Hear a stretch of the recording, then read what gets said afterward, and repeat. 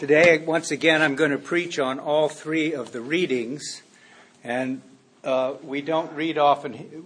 The readings are from Proverbs in the Hebrew Bible, from the Epistle of James, which we're now reading through in course in the readings, and then from Mark's Gospel, where we have two healing stories. So there's somewhat of a common thread between them. But I thought it just would be good to talk a little bit about each one and what it means, and do the usual Ralph Cramden thing that if it doesn't, you can't fit a square peg in a round hole, but you can if you force it. So that's what I'll try and do. I was preparing my sermon, and all this week I've had a little tune running through my head about Proverbs. So this certainly dates me, but I remember when I was a kid watching the Mickey Mouse Club on TV, and whoever the guy was that was the main cheese, the adult in the Mickey Mouse Club, had a song, and let me see if I can sing it. Proverbs, Proverbs, they're so true. Proverbs tell us what to do. Proverbs help us all to be better mouseketeers.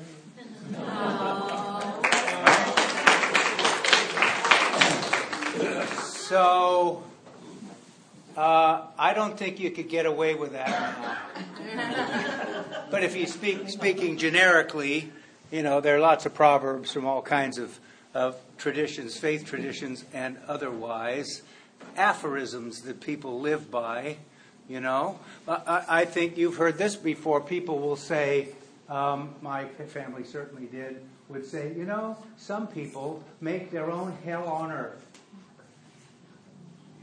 Right? It's an aphorism. It's actually true, in my opinion. So that's the thing. So, something about the book of Proverbs. The Proverbs have been attributed in the great tradition to King Solomon, who has had a reputation apparently for being infinitely wise and all-knowing about many things. Proverbs is the oldest book in what Christians call, when they divide up the Hebrew Bible, the wisdom literature. It's not referred to that in Judaism, but it's the oldest one of these type of books, and it dates from a long time ago. That's what I'll say right now. And in this today, we have a number of proverbs that are, you know, what proverbs are in this particular case have some ethical consequence to them. It means, if you do this, this is what will happen. Right? If you don't do this, this is what will happen.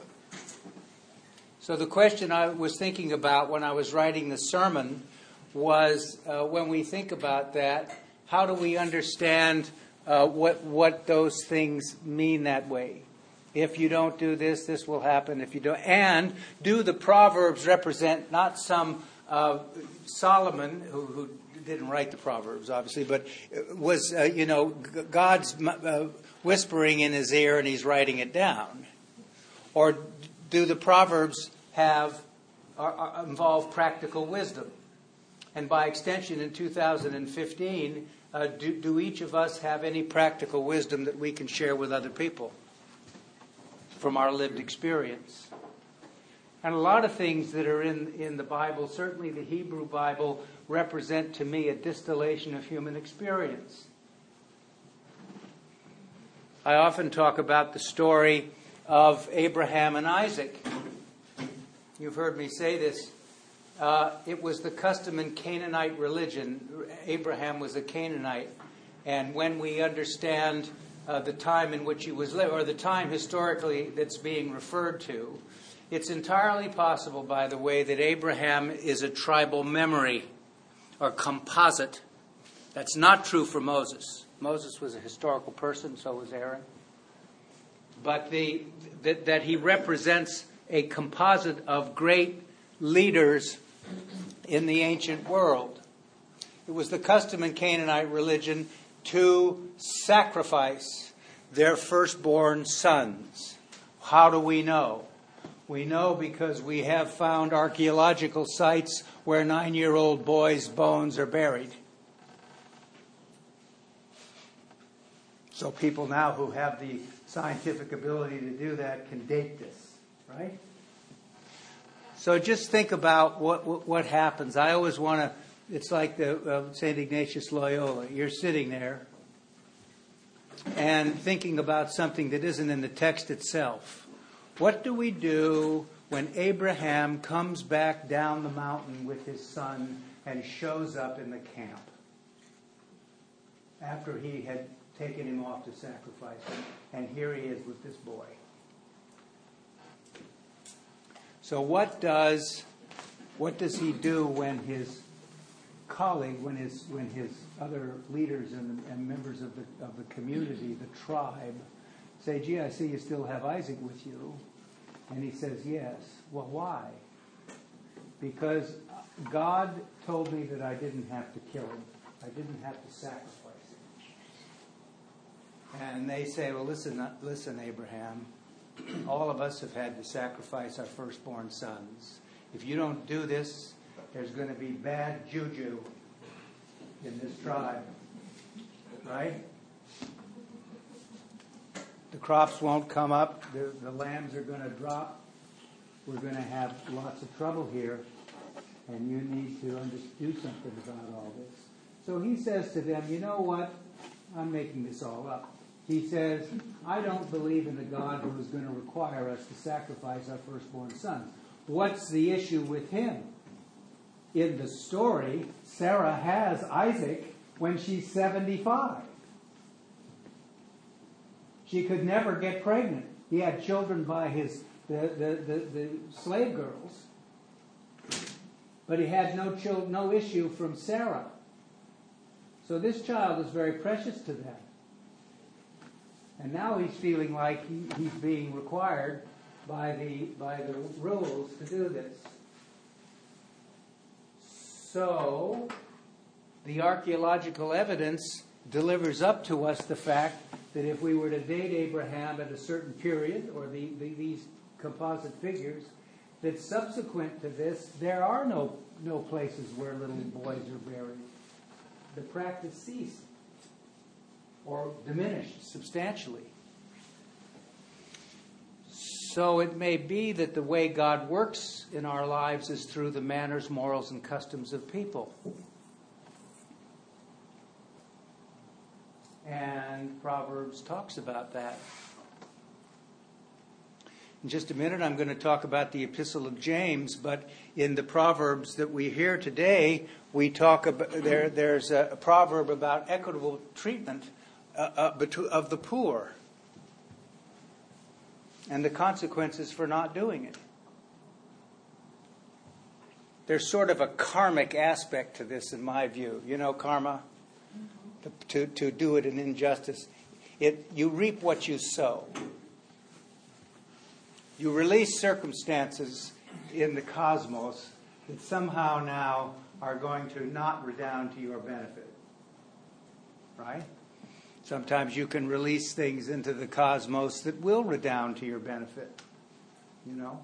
Jesus speaks a lot about Christian karma. He talks about it. You know? Not in the sense that a Hindu would describe it to us, probably. But at least he talks about the consequences. You know, Episcopalians properly sit lightly, don't, or at least this Episcopalian, doesn't talk to you always about sin and the consequences of sin and how your post-mortem bliss is in jeopardy and that there are many things that you have to do to walk on eggs in order to be right with God. But don't mistake that for not believing that the consequences or the actions of this life have consequences. They do. And how you realize that may not necessarily be when you go to some other place. You may experience them now and understand that. You know? Your actions have consequences. So it's just important to sort of have that back there when we think about this thing. Because you're going to hear from James something I say all the time. You know, mercy wins over judgment. Right? When God's mercy and God's judgment collide, God's mercy trumps God's judgment. A loving God. That's what we're talking about. So Proverbs tell us some things about how human beings have understood wisdom and have commended wisdom to one another. Wisdom is personified as a woman in Proverbs. And so there may be some more stuff from Proverbs that allow me to talk about that a little bit later sometime. So, we are now reading through James. It's in this cycle of the divine office, we're also reading through James. So I'm getting a double dose of James as we go through the... one of the benefits of reading the divine office, it takes some time, but we're reading now through 1st and 2nd Samuel and 1st Kings, and we're reading all about Solomon. A few days ago, the Queen of Sheba came to visit Solomon and brought a whole lot of spices and gold, and my goodness gracious me, it's a fun read. So James is talking about something that all of us have to struggle with. First of the Proverbs says something to us about where does the practical wisdom lead, and is God involved in the learnings that we have as human beings about how we convey that wisdom to one another. And in James, he's talking about how do we deal with people in the community that are not like us. And he's particularly focusing on people who are less advantaged than we are. As I mentioned last week, Martin Luther did not like this epistle. And I'm not throwing any water on the Lutherans because they will tell you, they will do some theological machinations to tell you what this means. But let me read to you what one of the central passages to this epistle that I know Luther probably got all upset about. What good is it, my brothers and sisters, if you say you have faith but do not have works? Can faith save you? If a brother or sister is naked and lacks daily food, and one of you says to them, go in peace, keep warm, and eat your fill, and yet you do not supply their bodily needs, what is the good of that? So faith by itself, if it has no works, is dead. Right? I think most biblical scholars would say that the epistle of James was not directed to any one particular audience, but it's kind of a general moral exhortation about what it is, how you ought to live. And what looms large is care for the poor, care for people who are disadvantaged, and so forth. And in a minute with the gospel, we're going to be talking about people who are not like us that we don't believe are in. And what does that mean? Most of us hang around with people like ourselves. We feel much more comfortable with people who are like us.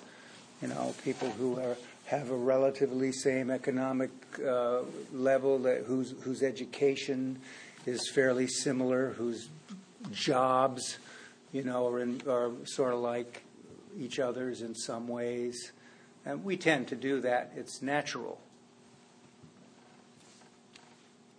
In this book, I talk about endlessly the righteous mind, why good people disagree on religion and politics. There's a reason in terms of anthropology why we do that. So I don't want to explain all that now, other than to make a commercial message for being open to being around people that aren't like us. This is a funny way to describe this. I love to go to the Chinese market in Cupertino, because I don't feel like I'm in there. I enjoy going, but when you go to a place where all the labels are turned to the Chinese writing, you know that it's who's in there shopping, right? So I enjoy that feeling, you know. You buy the barbecue pork and the guy says, chop or no chop. So I'm getting it slowly. The unrecognizable cuts of meat. The vegetables. And the vegetables. All of this is extremely good food, by the way. It's just good. Fish. Yeah, the fish swimming in the tanks. So I feel that way too. And near Santa Maria Urban Ministry, it's changed its name, but there was a place called Supermercado Mexico. It's a little supermarket, Spanish, Mexican supermarket. And you go in there and you buy the stuff and you come to the counter to check out, and the checker looks at you and says, "Hola." Right? So that, I mean, I'm not going out and having coffee with them, but it just makes me understand that, you know, who I'm running around with and everything isn't the center of the universe. There are lots of other centers of the universe, right, that are around. And it's a good lesson. And so on. Nancy and I like to go over to the Richmond district, and on Clement, around 7th, there's the new Maywa Market. I love to go there, and all the stores and the food places and everything. It's just fun. So it's also, though, makes you aware of the diversity and the plurality of things, which forces people to think about the conventional wisdom that they hold about how they relate to one another. You know? That's why it's particularly upsetting that we have a lot of very exclusionary conversation in our public discourse now. It's not healthy.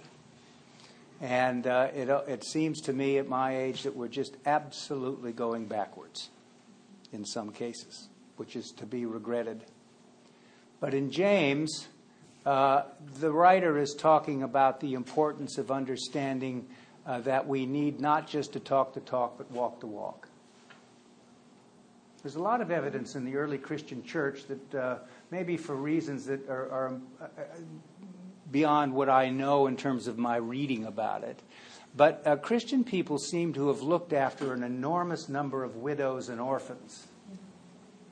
In fact, in Rome, they were looking after, for a small emerging community, they were looking after like 1,500 or 2,000 widows, seeing that they were looked at. Being a widow in that time was probably horrendous,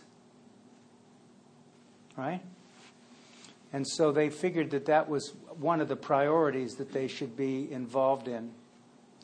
But the tendency and the pressure for Christians, just like everybody else, is to associate with the big shots, to cater to the big shots, and to believe that that's what it is that we need to do to get ahead.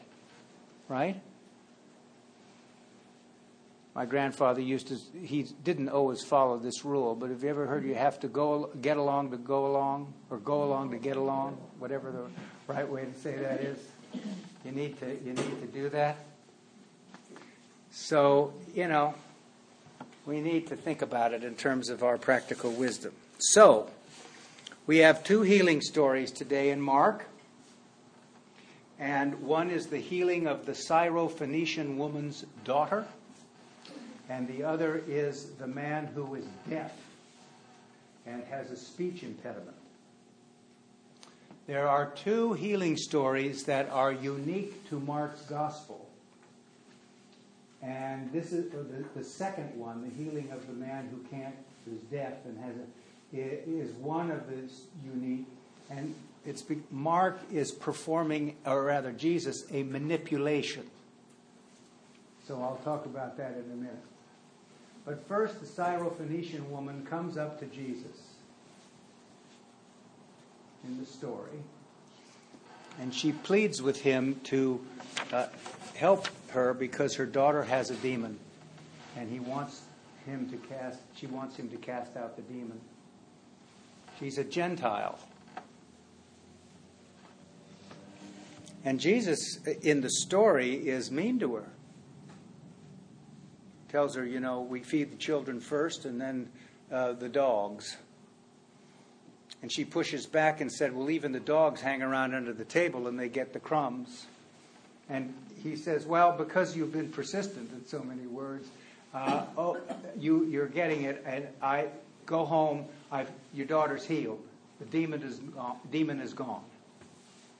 So she does, and the little girl's fine. The demon has left her. I'm not so sure, all the biblical scholarship can get in the way of everything, but whether or not Jesus would say something like this is questionable. But there's another way of interpreting this and saying, do we understand Jesus as going through some form of development in terms of living into and understanding his messianic mission? Because he's a human being. Right? And we have signs in other places where he has become impatient and he's lost his temper. So people say, well, he's God, why would he do such a thing, and so forth. He's a human being, and he may have become impatient. Or it's possible to believe the other interpretation, which is that Mark has a point that he wants to make, because Mark is in a community of Hellenized Jews influenced by Greek culture, and they're living in a situation where the Gentiles are coming in on the scene and they're believing the message. Right? And Mark is saying, the Gentiles are capable of having a strong faith, like the Syrophoenician woman, the mother of the little girl. And maybe we need to think about, when he says this, Jesus says this, that the playing field has been leveled. We're not the only special people to God. All people are special to God. And so we need to think about that in that way. Remember, I've told you, in the original language, Greek, it says Gentile means those people, ethne, those people. So when we read in James about the distinctions that are being made, a lot of us say that, don't we? We're sitting in front of the TV and we're saying to each other privately, and hopefully not recorded, things like, those people, how they got up. Right?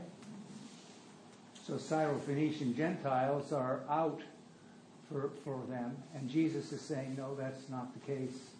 And we need to think about everybody being part of God's plan, everybody unconditionally loved, accepted, and forgiven. And the relief that brings to people allows them to be able to share in a distilled human way, as I mentioned earlier, of this great saving message. So the man who's deaf, Jesus takes him aside. You can understand that to mean that God works healing power in a way that is not always obvious or sensational or attention-seeking. He takes the man aside and he performs the manipulation. Here's the thing. Other gospel writers that come after Mark don't like manipulations. And the reason they don't like manipulations is because other healers who were famous at the time of Jesus healed by manipulation. Okay? So most of the time in the other gospels, Jesus' word is the thing that heals people. He says to them something, and this happens. So in the front of people, there's not something. Well, today he puts his fingers in this guy's ear. He then spits, and then he touches his tongue. And he uses the Aramaic word ephatha, be open. You can hear, and you can speak freely. So then he tells everybody not to talk about this. Don't tell anybody this. And they can't stop talking about it, right? This is a sign in one sense of when your ears are open and you're able to speak, you're talking about something in terms of the processes of God. Because what happens is that as people speak and listen, they begin to in some way understand things in depth. And they understand things about themselves because they're thinking about it. Have you ever had to sit and you're talking to somebody and you're actually working it out through the talking? Right? And as you do that and you work it out through the talking, you begin to, you're getting greater clarity yourself, right? In your thinking and how you feel by speaking and giving names to things and doing all of that.